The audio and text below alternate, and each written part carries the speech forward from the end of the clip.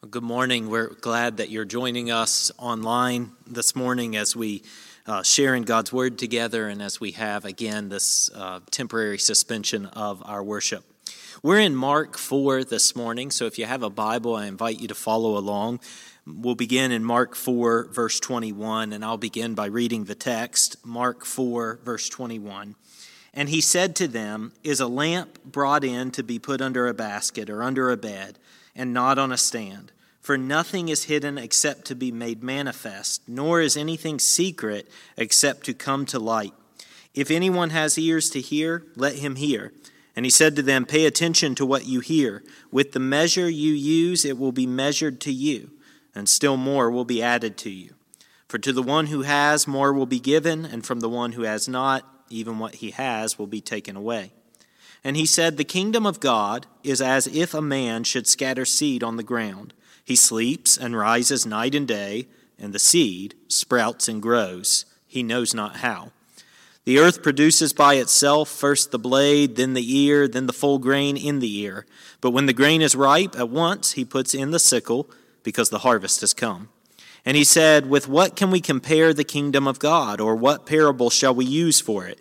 It is like a grain of mustard seed, which, when sown on the ground, is the smallest of all the seeds on earth. Yet when it is sown, it grows up and becomes larger than all the garden plants, and puts out large branches, so that the birds of the air can make nest in its shade." With many such parables he spoke the word to them as they were able to hear it. He did not speak to them without a parable, but privately to his own disciples he explained everything. This is God's word. Let's pray together. Lord, we do pray that you would open our minds and hearts to your word this morning, that we would be attentive listeners, and that you would give us wisdom and insight into the meaning of these parables. We ask these things in the name of Christ. Amen. In this text this morning, Jesus tells us three parables about the kingdom of God. And parables are sort of like comparisons or almost like analogies, something like a story. So three parables about the kingdom of God. And we'll look at each one of those in turn. But what we do need to talk about first is what we mean when we talk about the kingdom of God. When we talk about the kingdom of God, we aren't talking about a location. We're not talking about a place per se. Matthew, in particular, of the gospel writers, often uses, instead of the kingdom of God, he says the kingdom of heaven. And that has confused a lot of people into thinking that whenever we hear this language of kingdom of heaven or kingdom of God, that the kingdom is a place like in heaven. But the problem lies in how we hear this word kingdom. When we hear the word kingdom, we immediately think location. But when Jesus' audience heard this announcement, they heard that his kingship, God's kingship or his reign or his government or his jurisdiction or his dominion was upon them. So the kingdom of God is not a location, it's not a place, but instead, it's a reality. It's a new rule, a new way of doing things. Or put another way, when Jesus says, as he does in Mark 1:14, the kingdom of God has come near, he means that the thing God promised to do all along is happening. It has come near. It's starting to happen. God's way of doing things is coming to bear on this world. And what did God promise to do? Well, the short of it is this: he promised to set apart a people for himself, to pour his Spirit into those people, and to redeem all of creation by using them as instruments. That is what we call the gospel or the good news. So in these parables, Jesus is teaching us about how that happens, how the kingdom of God, this reality, this way of doing things, comes to bear in our world. How does the kingdom of God gain ground in this world? That's really the question that this text answers. And the answer is probably surprising, but the lesson we will take away is that wherever we are, is to be faithful there. So wherever we are, wherever we find ourselves, we are called to be faithful there. Well, let's take a look at this first parable, beginning in verse 21 and going through verse 23. And Jesus said to them, "Is a lamp brought in to be put under a basket or under a bed and not on a stand? The obvious answer is no, you put it on a stand. For nothing is hidden except to be made manifest, nor is anything secret except so that it comes to light. If anyone has ears to hear, let him hear. Now, I'll confess that most of Jesus' parables are confusing, and this is a pretty typical example, one that is equally confusing with all of them, but I do think we can untangle it. There's a saying in real estate, location, location, location. There's also a saying when it comes to interpreting Scripture, context, context, context. And if we look at the context, where we read everything surrounding this particular parable, it starts to make a little bit more sense. Just before Jesus says these words in the Gospel of Mark, he has told another parable. In that first parable, beginning in chapter 4, the first verse, he explained this parable of the 4 seeds. And in that parable, we are asked to consider what sort of hearers we are, what sort of listeners we are, how we're responding to the message of Jesus, how we've received it. Now, we may think that these parables are riddles meant to trip us up, but that's not at all what they're for. The point, as Jesus says here, is that they make the secret things of God known. Whatever is secret will be revealed. Nobody puts a lamp under a bed. They put it on a table so that it will illuminate the room. Jesus is saying the exact same thing here, that the secret things of God, the mystery that has long been hidden, will be revealed. Everyone will see the message of Jesus and see who he is, and they'll see it clearly. Now, what do we do with that? Well, actually, there's a little bit more here. Jesus tells us exactly what to do in verses 24 and 25. In 24, he says, "Pay attention to what you hear. With the measure you use, it will be measured to you, and still more will be added to you. For to the one who has, more will be given, and from the one who has not, even what he has will be taken away." So the closer we listen to Jesus' teaching, the more we devote ourselves to it, the more grace we will find in our life. The more will be added to us. One commentator summarizes the purpose of this parable this way. He says it serves here to encourage careful hearing, because the care expended in understanding and responding to Jesus' parables will be proportionately rewarded. What you get out of them depends on what you put in them. So here's a question. How attentive are we to Jesus' teaching? How attentive are you to Jesus' teaching? When is the last time, let's say, we spent time reading one of the Gospels, Matthew, Mark, Luke, and John, or any book of the Bible, or any New Testament letter? Shouldn't that really be part of the daily practice for those who follow Christ, for those who are his disciples? Shouldn't we know what he taught and be very familiar with the message of the gospel? Now, you might say stuff like this is puzzling and difficult, and we really are best to leave it to the experts. And of course, it is puzzling and difficult, and it's extra puzzling and difficult if we only read it once and move on. But Jesus encourages us not to give up too soon. Look once more at the end of verse 25. Even what he has will be taken away. Those who aren't listening will have, according to Jesus, their little understanding taken away. So if they find themselves in the dark, they will, if they give up too soon, find that things get darker. But if they press on, they will find that there is more illumination, more light. And we can think about it with an analogy. If you've ever met someone who is truly obsessed with another individual, say a celebrity, a politician, a famous athlete, any of these things, what do? They read books about that person. Today they follow their Instagram and they follow what they're tweeting, and they follow everything they can about those people because they want to know more about them. They often know how they talk and the things they say. They know every detail about their lives. They sometimes even dress like those people.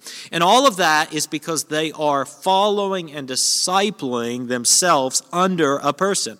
And the problem there crops up in Christianity, because with Christianity, we are calling ourselves those who belong to Christ, and yet sometimes we're not as familiar with his teachings.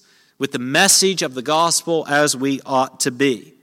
See, it's not actually easy to be a Christian and not know what Christ taught. In fact, we might even say that doesn't make a lot of sense. So what do?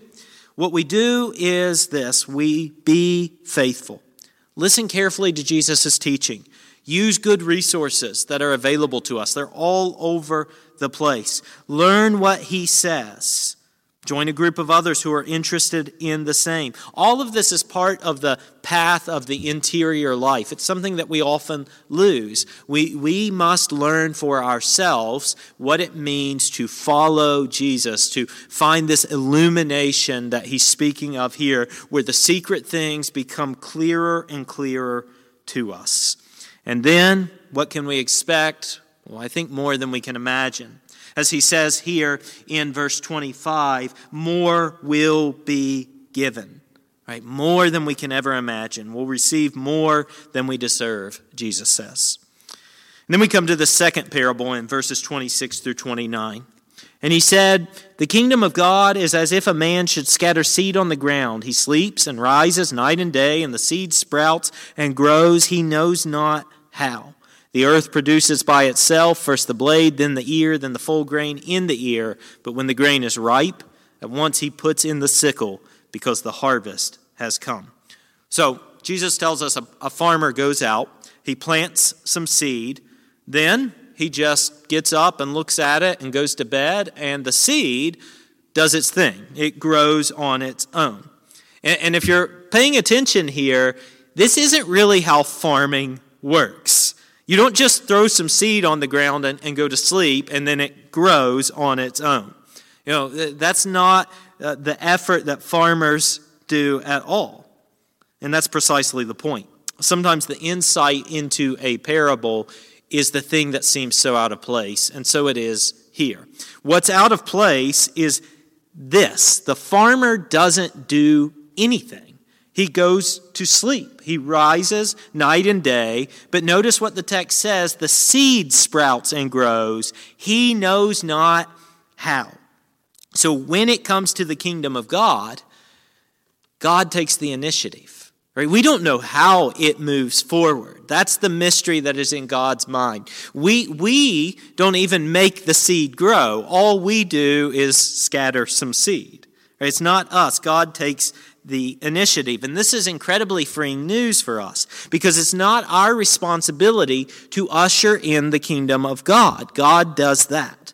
We are just partners or farmhands, people that are really clueless about the processes of how the kingdom of God flourishes and grows, but people who are called to be faithful. And this is particularly freeing when we think about sharing our faith with others, which is a daunting task and scary. And many of us are afraid we're going to say the wrong thing or mess it up. We're afraid we're going to be asked a question that we don't know the answer to. But none of that is on us. That's not our job. Our job is to be the farmer, to be faithful. We plant the seed as best as we can, but how it grows, we don't know. We have no clue. God can use the shoddiest evangelistic presentation to change a person's heart, and often that's exactly what happens.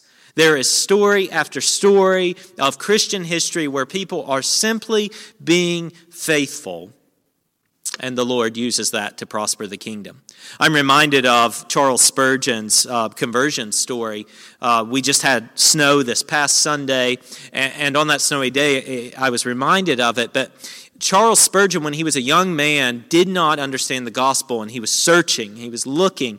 And one day, there was such a snowstorm that he wandered trying to find a church that was open. And he stumbled into a church that was open, and the pastor couldn't even make it, or they didn't have a pastor. And some layperson got up and gave the simplest of messages, but it was that message where Spurgeon said for the first time he heard the gospel, and he responded. And as they say, the rest is history. Spurgeon would become the first megachurch pastor. He would become this huge figure in Christianity through the 1800s, particularly in Baptist life. He continues to be important. And all of that is to say, it started with a faithful person who wasn't giving this wonderful presentation. It wasn't a learned sermon or anything like that. Instead, it was just someone being faithful and obedient, and the Lord used that. So that's exactly what happens. And this should be an encouragement to us to speak openly about Jesus, to invite others to follow him, to learn from him, to be apprentices of his. You don't have to be afraid that you will mess it up. Do what the farmer did. Sow the seed and go to sleep, because God does the growing. In his first letter to the Corinthian church, Paul uses almost synonymous or almost identical language. The Corinthian church is arguing about which leader they follow. Some say, I follow Apollos, and others say, I follow Paul. In 1 Corinthians 3, 5 through 7, Paul says, what then is Apollos? What is Paul?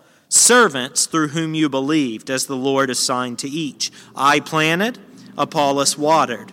But notice this, God gave the growth. So neither he who plants nor he who waters is anything, but only God who gives the growth. So don't be afraid. You're not going to mess it up. You can read the Bible with someone and it will be okay. You can talk about why you follow Jesus. But here's the key. Be faithful where you are, and God will use that. And then we come to this last parable, the third one, in verses 30 and following. And he said, with what can we compare the kingdom of God, or what parable shall we use for it? It is like a grain of mustard seed, which when sown on the ground is the smallest of all the seeds on earth. Yet when it is sown, it grows up and becomes larger than all the garden plants and puts out branches, large branches, so that the birds of the air can make nest in its shade. Now, first I've got to deal with a silly objection here, and that is the mustard seed is not the largest seed or the smallest seed in the world. We know that. That's just a simple fact. But when we read the Bible like that and have objections to it like that, then we're really reading it in such a reckless way. We're not even taking the time to understand what sort of book is before us. Why would Mark tell us it's the smallest seed? Because it's completely accurate in the location where Mark is writing this. The mustard seed is the smallest seed in the world as they know it, in the area and period of Jesus. And that's important for us so we can understand this point. Because this small, imperceptible seed eventually overshadows all the plants in the garden, and it becomes so large with its branches that it becomes a resting place for birds. And here's the point. The kingdom of God comes in unexpected ways and unexpected places. It is small and imperceptible in the beginning, but in the end it flourishes. One commentator writes, the kingdom of God does not come with sirens blaring and bombs bursting in air, but quietly and inconspicuously. Think about it. How does God enter the world? How does God enter the world? Not as a king, but as a rural Jew in the first century. Who does Jesus hang out with? Not nobility or religious elites, but outcast and scandalous people. Not people with no power in the world. How does the kingdom of God get actualized in the life of his followers? Not by forced submission or takeover, but through his death on a cross. And only after that is the power seen in the resurrection, the ascension, and the outpouring of the Spirit. But then how does the message of the kingdom spread? It spreads through persecution and through suffering, through the death of Jesus' followers. The kingdom works in unexpected ways, not the ways of the world. And so the smallest seed becomes something truly breathtaking. Now we consider the reverse here too to really get this point. When does the kingdom of God lose traction? When so-called Christian leaders exert force and demands on the culture around them. When these leaders think the kingdom comes through social movement or a political candidate, when the church becomes an institution or a business, then it fails to gain ground or real traction. But what in the world might this mean for you and me? I think there's 3 takeaways here. First, we should not be discouraged when the odds seem stacked against us, because that is the way of the kingdom. Nobody expects the mustard seed to take over the garden. In the same way, nobody expected a Savior that would die on a cross in complete humiliation. So don't be afraid going forward. Don't fear the world around or the uncertainty. Just be faithful where you are. And when we look back on history, the cumulative human experience, we will be astounded by what God has done. Don't be discouraged. Don't be afraid. Number 2, growth is slow, and sometimes it is hard to see, especially at first. I have vices and character flaws and sins in my heart and my life that seem like they clean my clock every single day. And I've been trying to follow Jesus for 15 years or so now, a little over 15. And all of those things are still there. Yeah, there's been progress, but there's always something there. And sometimes the struggle just persists, and it's hard and it's painful. And sometimes I get frustrated with myself. But listen, don't discount what God is doing with that little seed in your heart. If we have heard the message and received it, it will produce fruit. As Paul says in Philippians 1:6, he who began a good work in you will complete it. He will complete it. He's good for it. Look for the growth because it is certain. It just may not be as rapid as we expect. And then third, Jesus is for the birds. Look, birds are dirty in the Old Testament. They're associated with foreigners and outcasts. The kingdom, though, isn't for the religious people. It's for the broken, the poor, the messed up, the sad, the fractured, the addict, the divorcee, the widow, the orphan, the neglected. There's really only one qualification. Do you know where to find shade? Do you know where to make your nest? Do you fly to Jesus? See, all of that is the point of the parable. The mustard seed becomes so large with branches that are capable of housing nest for the birds.